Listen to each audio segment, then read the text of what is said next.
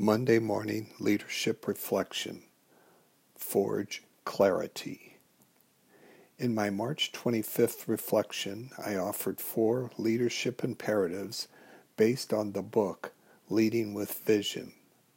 This reflection focuses on the second imperative, Forge Clarity. An effective leader forges clarity in 5 dimensions. 1. Vision. 2. Communication. 3. Roles. 4. Process.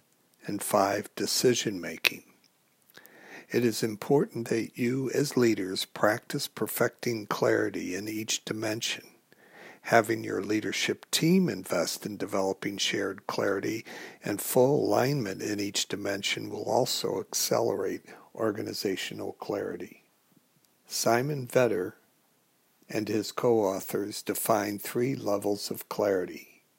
Level 1 is creating organizational clarity, which is having your vision, mission, and purpose stated with clear phrases that communicate what you want to achieve as an organization.